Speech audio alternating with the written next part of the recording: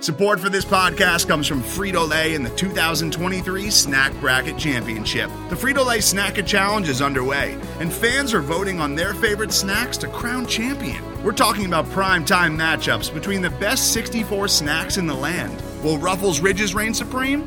Can Doritos defend their dynasty? Or will Smart Food use their smarts for a surprise upset? Only you can decide. Get in on all the action for a chance to win up to $1,000 or a year's worth of snacks.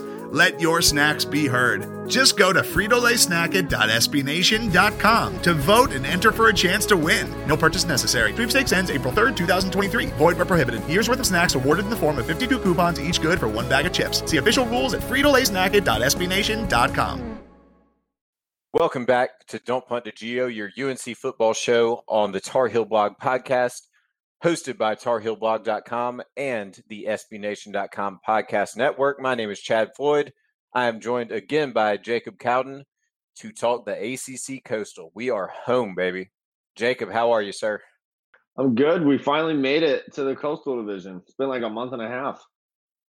Yeah, well, we have done, 7 of these? 5 of these have actually hit the airwaves at this point. The Big Ten one got lost somewhere in the ether. We have switched podcast hosts in the meantime. It's been quite a journey, my man. So happy to round it out here with the ACC Coastal.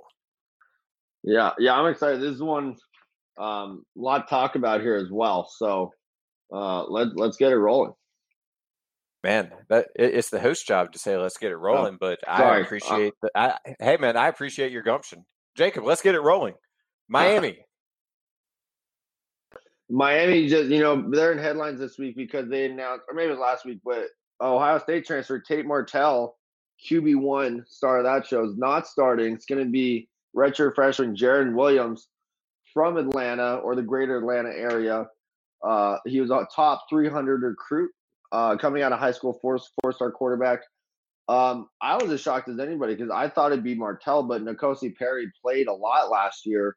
Jarran Williams saw a little bit of time, but I hadn't really even heard of him. And from everything I'd read and heard, it was between Tate Martell and N'Kosi Perry to start. And then Jarran Williams gets announced as the starter. I think it was actually about a week ago at this point. So that was shocked me. So I've been trying to catch up on as much high school film as I can of him. The rest of Miami I love, except they've lost a couple cornerbacks, a couple secondary guys to the transfer portal. I think they have probably the best linebacker core in the country in terms of all three of them. 3 or 4-year starters, Shaquille Cornerman. I have him as first-team All-American on my ballot that nobody asked for and doesn't count for anything. So I'm excited to see Jarran Williams play against Florida the first game of the season, which is this Saturday. Yeah, you told me that you had dug into a little bit of high school tape on Williams. What did you see? I thought his athletic kid's a really big arm as well. His high school tape honestly wasn't as good as some other ones I could find. But his athletic, he looked like he keeps his eyes downfield, though. For a high school quarterback, he was the best athlete on the field. He tried to get it in the hands of his playmakers, which I think is going to be a huge thing for him coming into college because Miami does have a lot of talent on offense, talent all over the field. So I think he doesn't try to do too much, which was really impressive. So better than I thought it was going to be as far as his high school film, partly just because I never heard of him. So I came into the film with low expectations, and I liked what I saw for the most part. But I think that first game against Florida is going to be rough. After that, though, the schedule works out pretty nicely for Miami after that first game. Yeah, getting Louisville as the cross-division opponent is always nice. With Florida State down, both of the teams out of the Atlantic they play should be wins. Obviously, they go to North Carolina in week 2, off of a bye week as well. So kind of lines up Miami's way after that Florida game, and I do think Florida is going to just murder them. So I'm kind of hoping that there's some shattered confidence this Saturday for the Canes, but you mentioned it. They do have talent all over the field. Their running backs, Cameron Harris and Lorenzo Lingard, both true sophomores, both very explosive athletes. Jeff Thomas and Brevin Jordan in the receiving corps, Brevin Jordan being a tight end. He's one of my favorite tight ends in the country. And then they bring in KJ Osborne as a grad transfer from Buffalo. So they are going to be big and explosive at the skill positions. The question mark becomes the offensive line.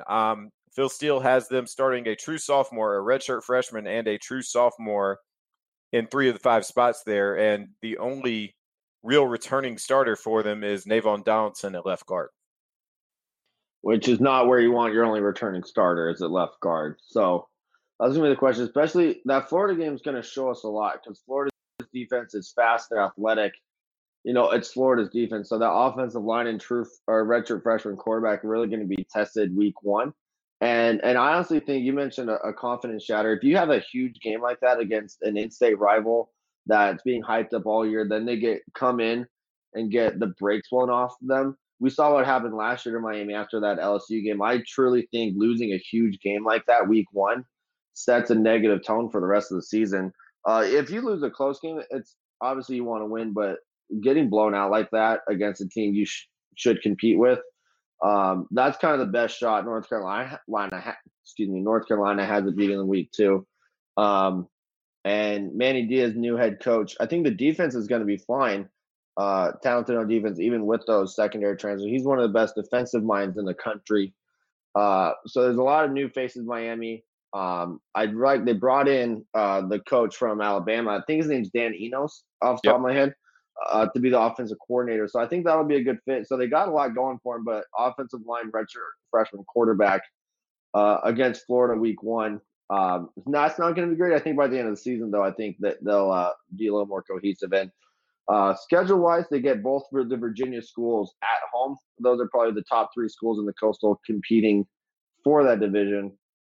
So I think that's the biggest break for them is they get Virginia and Virginia Tech at home.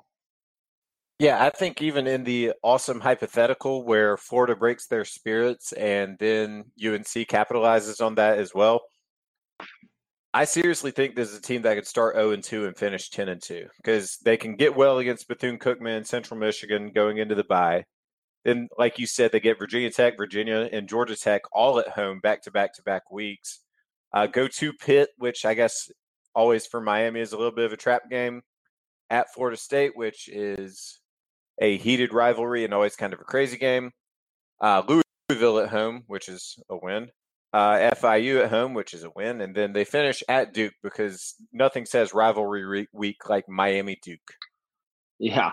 Yeah, they only have to leave the state of Florida 3 times this year. And then 2 of those times are to go to the state of North Carolina. So, yeah, not too heavy on the travel miles this year for the Canes. One of the most interesting things they did for me was they kind of took over the transfer U mantra with Tate Martell, who is no longer in the quarterback running, but then also with KJ Osborne. Then kind of the big one for me is Trayvon Hill from Virginia Tech. He joins the defensive line with Pat Bethel and Jonathan Garvin. That's going to be downright sick and create a lot of opportunity for that linebacking core that you mentioned.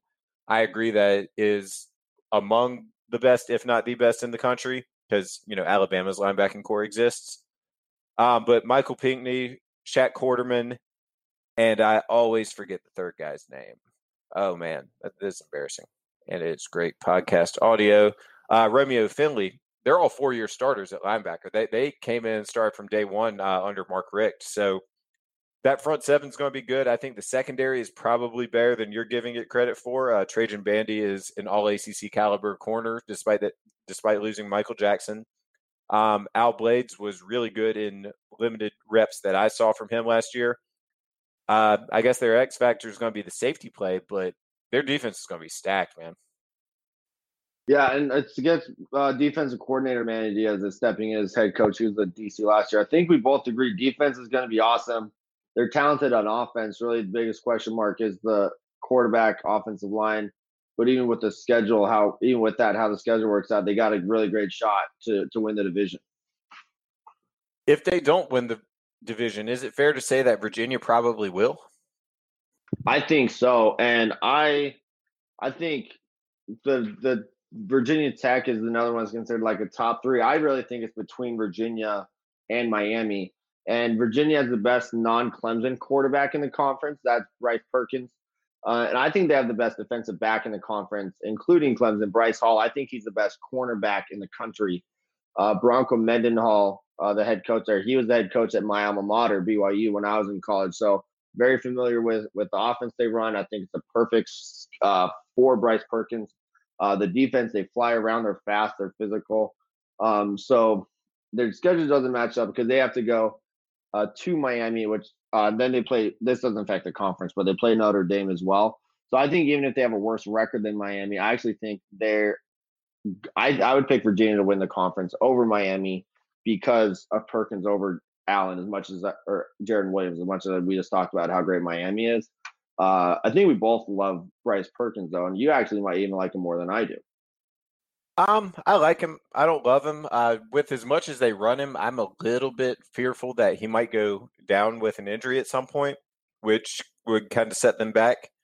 I think Virginia is going to be the most consistent team, but with consistency and with the kind of offense they run, I think they're just going to run into a couple of close games that maybe don't break their way in the last 5 minutes. Let's just point to the Virginia Tech game last year. Good gracious. Yeah. That was the worst collapse I've ever seen. But, looking at it, their defense returns a ton, and the defense was nasty last year. Gave up 20.1 points a game, 331 total yards per game. I'm a big Charles Snowden fan, and since I mentioned his name, he has batted down another Nathan Elliott pass. But 6'7", 225, and penetrates off the defensive line. He reminds me of Calais Campbell of Miami lore. Yeah, I mean, Virginia is very good. I think it is fair. So you just said that you think Virginia is going to win the Coastal? I think Virginia is going to win the Coastal. So they're going to complete the circle of suck for the ACC Coastal. 7 champs in 7 years. I think. I'm going to give the nod to Miami, and I'm a little bit nervous doing that with Manny Diaz as a first-time head coach, but Virginia is right there with him, in my opinion. You know who's not right there with him, though? Virginia Tech? Virginia Tech. This team is just one big, just inscribe the letters on their field, WTF question mark, and maybe even do a Spanish upside down question mark on the front side of that. I have no idea what to expect of these Hokies, and I'm a little bit bummed out that their schedule shapes up so well for them early in the season. Yeah, their home schedule, they don't play anybody at all. I mean, because North Carolina's on the road is why they don't play anybody at home. But their home schedule is Old Dominion, Furman, Duke, Rhode Island, North Carolina, Osborne. They play North Carolina home. So one fantastic game. And then Wake and Pitt. So one of the best home fan bases, really, entertainment-wise, not a great home schedule. I like their wide receivers. I like Trey Turner a lot. He's a sophomore. Loved him as a true freshman last year. And then Damon Hazelton, I really like him as well. I don't like Ryan Finley as well. I think he makes some pretty boneheaded decisions that cancel out all his good moments. If I'm a quarterback, I don't want there to be like such a wide range of possible outcomes. Even if the ceiling's low, I'd love the floor to be higher. And Willis just gives you every possible outcome on any play, which is why I don't trust Virginia Tech a lot this year. Yeah, I know we talked about it on our quarterbacks pod. I'm higher on Ryan Willis than you are. He's a guy who had 12 to 17 touchdown to interception ratio while he was at Kansas. He turned that to 24-9 once he stepped in for Josh Jackson last year. Damon Hazelton, you're absolutely right, is a monster. And then Trey Turner, who you mentioned, he was the other guy in my notes. He went for over 20 yards a catch as a true freshman. Where they are hurt a little bit, they are replacing 3 guys off the offensive line. I'm really not sure what to make of their running backs either. Deshaun McLeese. I mean, this day and age, if you're averaging 4.5 yards a carry, it's an indictment both of your running back talent and your offensive line talent. So with turnover on the offensive line, I don't know how that gets much better. I mean, Stephen Peoples was the leading rusher, and he was only at 5 yards a carry. So offensively, I mean, Virginia Tech will put up some points in some games, but I think you're probably right that the downside for Willis, if it emerges they will disappear as well. Yeah, and their cross-division games, Boston College and Wake Forest. I think if they beat Miami or Syracuse, I wouldn't be surprised because Willis, when he's good, is pretty good. They have talented enough receivers to put points on the board. Spud Foster's last year as the defensive coordinator there. He's announced he's retiring. I think they'll be volatile enough to beat either Miami or Virginia. But I don't think they're in the running for the division. I think they're going to have some losses they shouldn't have either, which is going to end up hurting them. Yeah, I mean, you can look at pretty much any of these games. I mean, Pitt at home late, Wake at home. I mean, even UNC or Duke. And you're absolutely right. This is the most atrocious home schedule I've ever seen. I would not have bought season tickets this year. But you mentioned Bud Foster and his retirement. Do you think that this is the culmination of some internal discord between him and head coach Justin Fuente? Because I kind of do. Yeah, if I'm Justin Fuente, every head coach wants it to be their program, wants to have their step on it, and Bud Foster is just, he's there. He's kind of the face of Virginia Tech as a defensive coordinator, and I don't think he's getting pushed out like straight up, but I'm sure there's been some discord, and Bud Foster's probably like, I've had a good career. I don't really need to be fighting this much. I think Fuente wants it to be his program 100%. So I'm glad they did it this year or this way instead of at the end of the year, like, hey, I'm out. I think it'll be more eased into it as far as his retirement.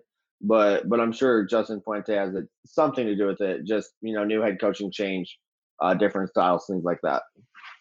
Yeah, and what makes it fun is that their recruiting is absolutely in the tank right now. So if you take away the Foster identity on defense, along with that talent issue that's going to start to emerge here in the next year or two, they could fall off the map, and I am just here for it, man. Defensively, though, Foster is going to have an opportunity to have a pretty solid bounce back in his last year. They bring back 10 starters after just getting decimated by attrition and injury last year. I really love everything about their secondary. I mean, even going into the two deep, Khalil Laidler and Devin Hunter are studs. Divine Diablo was a guy initially as a receiver, but he was awesome as a safety last year. Caleb Farley and Jeremy Webb at the corners. Bryce Watts left the program for UNC, so another ACC corner to the good guys. But, I mean, their back seven is experienced and talented. So I think their defense is due for a pretty significant bounce back. Yeah, I love Reggie Floyd's a player I like. He can play all over the field.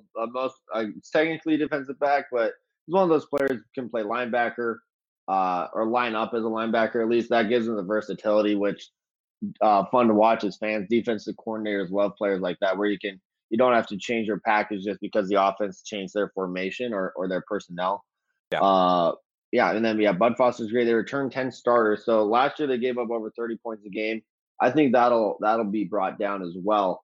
So the offense can figure out some of the question marks they have, which I don't think they will. But the defense will be good enough for them to have a pretty good year. I'd be shocked. I think both of us would if they didn't get bowl eligibility. I think it's more the ceiling is, I'd say 8. I think they're going to be 7 or 8 wins. I'd say 7 is my final answer. Yeah, if I'm sitting here counting them up, I think I can agree with you on 7. Maybe they drop either Boston College, Duke, or UNC early, but there's a pretty good chance that they come out of October at 7-1 before they finish with Notre Dame, Wake, at Tech, Pittsburgh, and at Virginia. I do think this is the year that Virginia finally gets Virginia Tech. I think it's only been about 15 years, so we got that to look forward to. If you're a Virginia fan. Which I don't think there are many of them that exist, but if they're out there. Yeah, more power to them, right? Yeah. Let's go to the defending champs, which still feels weird to say as I look at their page here, and they were 7-7, but they did win the ACC Coastal Division last year. The Pitt Panthers.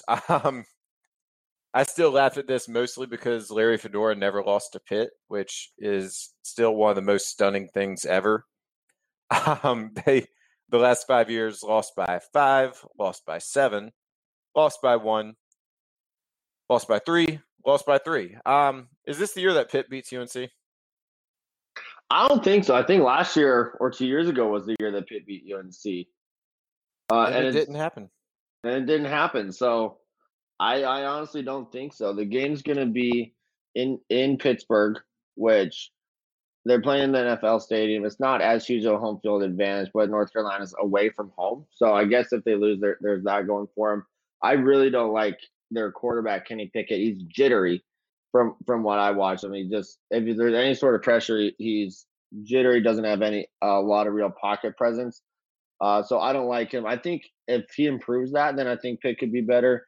It's hard to say that they're going to be on a down year because they were 7-7 last year, but I do think they're going to have a down year from what they did last year, which again is 7-7, but they won the Coastal, which is what makes it one of the weirdest divisions, if not the weirdest division in college football. I feel like something like that happens every year.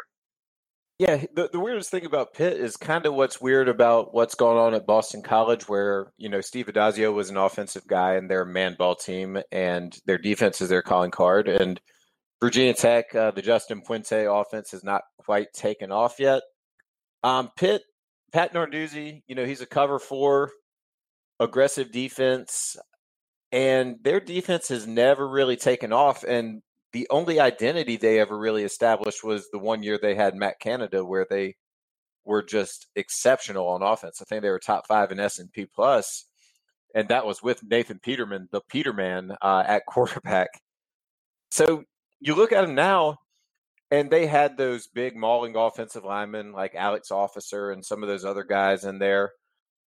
They turn over a lot on the offensive line. They're not huge there anymore. They're not particularly explosive on offense, which, they were for that 1 year. And then their defense, when Narduzzi got there, their defensive line was excellent. It's just fine now. But this is a team that after their first 2 years, they've given up roughly 400 yards a game ever since. So they're not really doing what Narduzzi's there to do. And it's kind of fascinating to me. Yeah, I like Rashad Weaver, the defensive end, and then Dane Jackson, one of the cornerbacks as well. But yeah, I think Narduzzi, I don't know how to feel about him, I guess. So I'll just copy what you or echo what you just said. Looking at the schedule, the non-division games, they got Boston College, and then they play at Syracuse. So it didn't work out great for them. They play UCF, Ohio, and Penn State. So they could hypothetically go 1-3 in non-conference, and then they play Ohio, who Nathan O'Rourke is one of the top group of 5 quarterbacks in the country. If something weird happens there, they could go 0-4 in non-conference play. So now I'm looking at the schedule. I don't know if they'll make a bowl game, just because somebody has to not make a bowl game in the conference. Yeah, and hopefully it's not North Carolina. But yeah, they open with Virginia on an ACC network special. Virginia healthy and riding high. That should be a win for Virginia, but the media picked Virginia to finish second, so maybe they'll finish 6th. But yeah, I mean, they're looking 1-3 in the face before cleaning up against Delaware, going to Duke, and then off a bye, Syracuse, Miami, kind of recover against Georgia Tech, then bye. And the UNC game, which is tougher for Pitt than it is for anybody else, and then closing up shop with Virginia Tech and Boston College. Basically, when I kind of mentioned that they don't really have an identity, that is where I was going. I think this is going to be like a 4-8, 5-7 type Pitt team.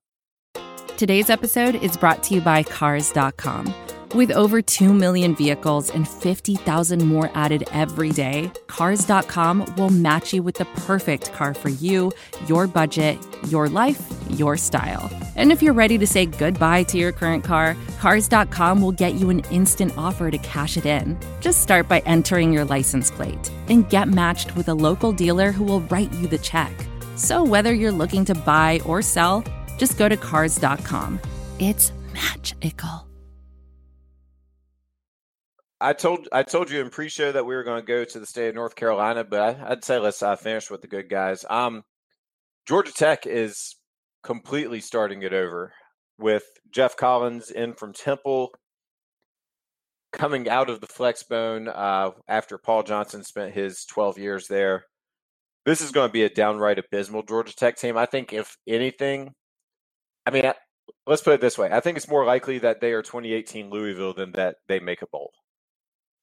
Oh, I think absolutely. And yeah, Geoff Collins was brought in. They haven't recruited well because Paul Johnson was recruiting to the triple option, which worked for Paul Johnson, but none of these players are recruited to run a it's weird that the spread offense is the traditional offense now, but a traditional college offense, quarterback's a huge question mark because again, none of the quarterbacks, unless it's going to be a true freshman, were recruited to run a spread option. I think Collins was brought in more than anything because Georgia Tech is in Atlanta, and Atlanta is one of the top places in the country for high school football talent. And Georgia Tech has not recruited like that. They've never been the best recruiter in their state.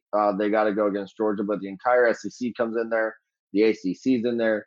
Atlanta's become a national recruiting place as well. So I think Geoff Collins, more than anything, was brought in to get the recruiting back up, get the image back up, and get the branding changed from the engineering triple option program to a modern, cool, I guess, for lack of a better term, college football program. And that's he's not doing going to result to wins in year one.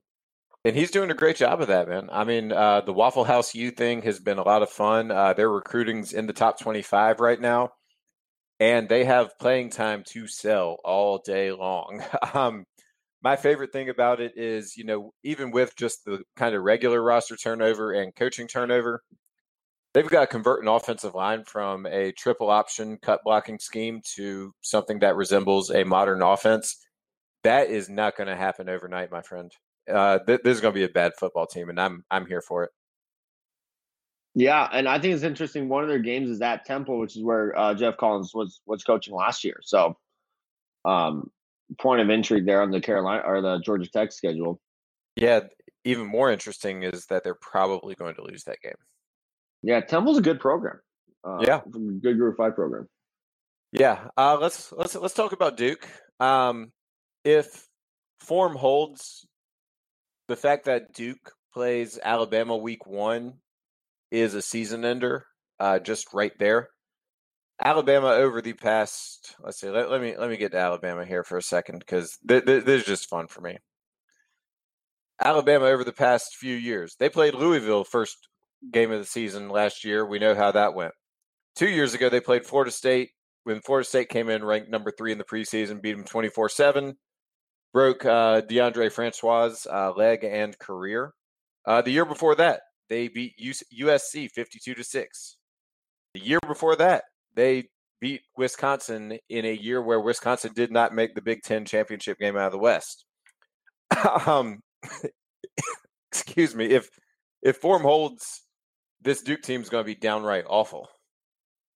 Yeah, I think my biggest, I don't know if we want to call it a question mark. I wouldn't say I'm excited to watch it, but it's how quarterback Quentin Harris plays. The backup last year to Daniel Jones. He played more the backup than he had an actual role, a very limited role, but an actual role in the offense last year. He's not one of the most talented quarterbacks at Duke or that Duke has had under Coach Cutcliffe. I think there are some limitations in this game, but he has a huge arm, very athletic. So can do some fun things on offense. And I think with a full year as a starter under David Cutcliffe, the quote-unquote quarterback whisperer, I'm excited to see any progression that Harris has. My big thing watching him is he'd go one read, maybe a second one, then tuck it and run right away. Not as much pocket presence. I'd like to see him keep his eyes downfield more. So that's my long way of saying I'm excited to see Quentin Harris, even just out of curiosity more than anything else. Yeah, and they lose a lot of receivers as well. That's not going to bode too well for him, especially if he is just making quick reads and then tucking and running. So, I mean, you spy him and you kind of take away what Duke has done so well. I mean, maybe this is just me projecting UNC's failings on it a little bit, but just keeping drives alive and being pretty efficient and awesome on third down. They don't really have the talent on the perimeter to really scare you the way they have in years past. Defensively, they lose Joe Giles Harris and Ben Humphreys, which is a great relief to this UNC fan. But their defensive line is all back. Drew Jordan and Victor, I'm going to butcher this because I do, Demukajay, two really talented guys at the defensive end position. Where are you on Duke's defense? Because, again, just like I said about Pitt, their calling card should be their offense, but the calling card for Duke in recent years has been the defense. Yeah, and I like their secondary. I like Mark Gilbert, cornerback, and then Dylan Singleton as well. the two seniors projected to start in the secondary. Yeah. I think it'll be a good, not great defense. And the players you mentioned on the defensive line at Terran Town as well. But last year was the year for the defense. I loved Joe Giles Harris. Thought he was one of the best players in the conference. Loved watching him. Wasn't exactly rooting for him, as you can imagine. But I thought he was super talented. Last year was, I thought, the years for Duke's defense. So this year it's going to be whatever combination of reload or rebuild you want to call. I think the secondary is experienced. They have some talent on the defensive line, but there's going to be some growing pains as well. I'm going to go back to the Alabama thing for a second because I have a theory. Duke's going to lose to Alabama, and then they're going to come home and get upset by North Carolina A&T. They're a good FCS program. Yeah. North Carolina A&T. Yeah, I mean, they play in the Celebration Bowl most years at this point. That's going to be my hot take for this podcast, I think. All right, well, that's the same game as the North Carolina-Miami game, so that could be a great day for Carolina fans if that happens. You know what? I might pull a doubleheader. What's the odds you think you could get on that parlay? North Carolina A&T North Carolina to win. I'd say you probably put down, if you put down $100, you could probably walk away with about 325 or so, right? I think you have to get great odds on that. You have both of those happening. Yeah. The rest of their schedule, they go to Middle Tennessee the next week, have their bye. Then they get into ACC play at Virginia Tech, Pitt, Georgia Tech, at Virginia, at UNC before their next bye. And then they get Notre Dame coming out of that. Really like, as a UNC fan, catching them before that bye. And after playing at Virginia and Bronco Mendenhall's nut-punching team, they'll be licking some wounds there. So, yeah, this is not shaping up too kindly for Duke. I'm going to say that they are other team in the ACC Coastal that does not play in a bowl game this year. Yeah, because non-conference they got Alabama and then Notre Dame, so that's two presumed losses right there. So they have to get 4 in-conference wins, and you said it shapes up perfectly for Carolina as far as like the way Duke's schedule works out before that game. 2 back-to-back road games against physical Virginia team. So I'm just copying everything you're saying at this point, but. Yeah, I think 6 would be a win, honestly. Lose first-round quarterback, even though he shouldn't have been a first-round quarterback. He was in the first round, technically. Rebuilding on defense as well, or reloading. So 6 would be a win. Without any major injuries to a lot of programs, I don't see it happening, just because they're non-conference schedule, Alabama and Notre Dame. Yeah, and then Syracuse is across division as well is not fun. I mean, I don't have them penciled in to win any of their last 6 games. Yeah, and Wake's actually a conference game for them, which is weird. It's weird, right? Well, yeah. Wake, I didn't know Wake was in the ACC, honestly, at this point. I got into a little Twitter tiff with a Wake fan today. So I am more than happy to just kind of talk about them. Jacob, that leaves us with our North Carolina Tar Heels. We're not going to dive too deep. We're going to kind of do what we've been doing here because we've got plenty of podcasts either already on the air or on the way talking about the Heels in a little more depth. I know you like to start with the quarterback. How do you feel about the announcement that Sam Howell is the starter? Yeah, I love quarterbacks. Not surprised. I did think it was going to be Reuter, but I thought it was between Reuter and Howell. But like we said, the longer the quarterback competition goes on, the more and more it favors the young guy. Technically, Howell's the younger out of the 3 freshmen there. He's a true freshman. I wrote an article, I think, in January, February when he signed about how he can – I like him. He's a bit of mix between Baker Mayfield and Matt Corral, who's the Ole Miss quarterback who played with Phil Longo last year. So I think he's a great fit for the offense, great arm strength. What I'm interested to see out of him playing for Carolina is in high school, he was had over 1,000 yards, if I'm not mistaken, as a rusher his senior year of high school. He's not going to be able to do that against ACC competition. So how he adjusts to that, I think from what we've seen in spring game and limited practice, he's been able to, adjust to that. So obviously going to be growing pains. I'm not saying it's going to be fantastic, but I think you're going to see spurts where you'll see how talented he really is. And at some point he was going to play. So I think it just makes sense for just to start the season off with Howell. Yeah. If you look at what's surrounding him, you do have Daz Newsome, who's going to be the presumptive number 1. Beyond that, you have a whole lot of dudes that if it was not UNC people talking about them, we wouldn't really have any opinions on them. My biggest thing is with Howell, he has kind of shown to be mistake prone, at least from what we're hearing from camp. With inexperienced receivers and kind of at this point an inexperienced offensive line, I think there's going to be some serious early growing pains. I hope he hits his stride maybe by the Georgia Tech game if he is still the starter at that point. But yeah, it's going to be very inconsistent, I think is how I will put it diplomatically. Yeah, we were talking about the floor and the ceiling with Ryan Willis. I think Sam Howell's another huge variation. Just, like you said, surrounding receivers as good as Daz Newsome is. There's going to be some inexperience there. And the schedule is brutal right off the bat. The first 5 games, I don't think they'll lose all 5. I think they'll get at least a couple, but there's a world where they do go 0-5 to start the year. If they go 2-3 to start the year, and for those who have been living under a rock, South Carolina, Miami, at Wake in a non-conference game, App State in what will be a very heated non-conference game, and then Clemson. If UNC goes 2-3 in those first 5, I am ecstatic. Yeah, I think 2-3 would be good. Honestly, Those are all App State, very, very good program. Some people have that penciled in as a win. I think Carolina can definitely win that game, but it's not a for sure win at all.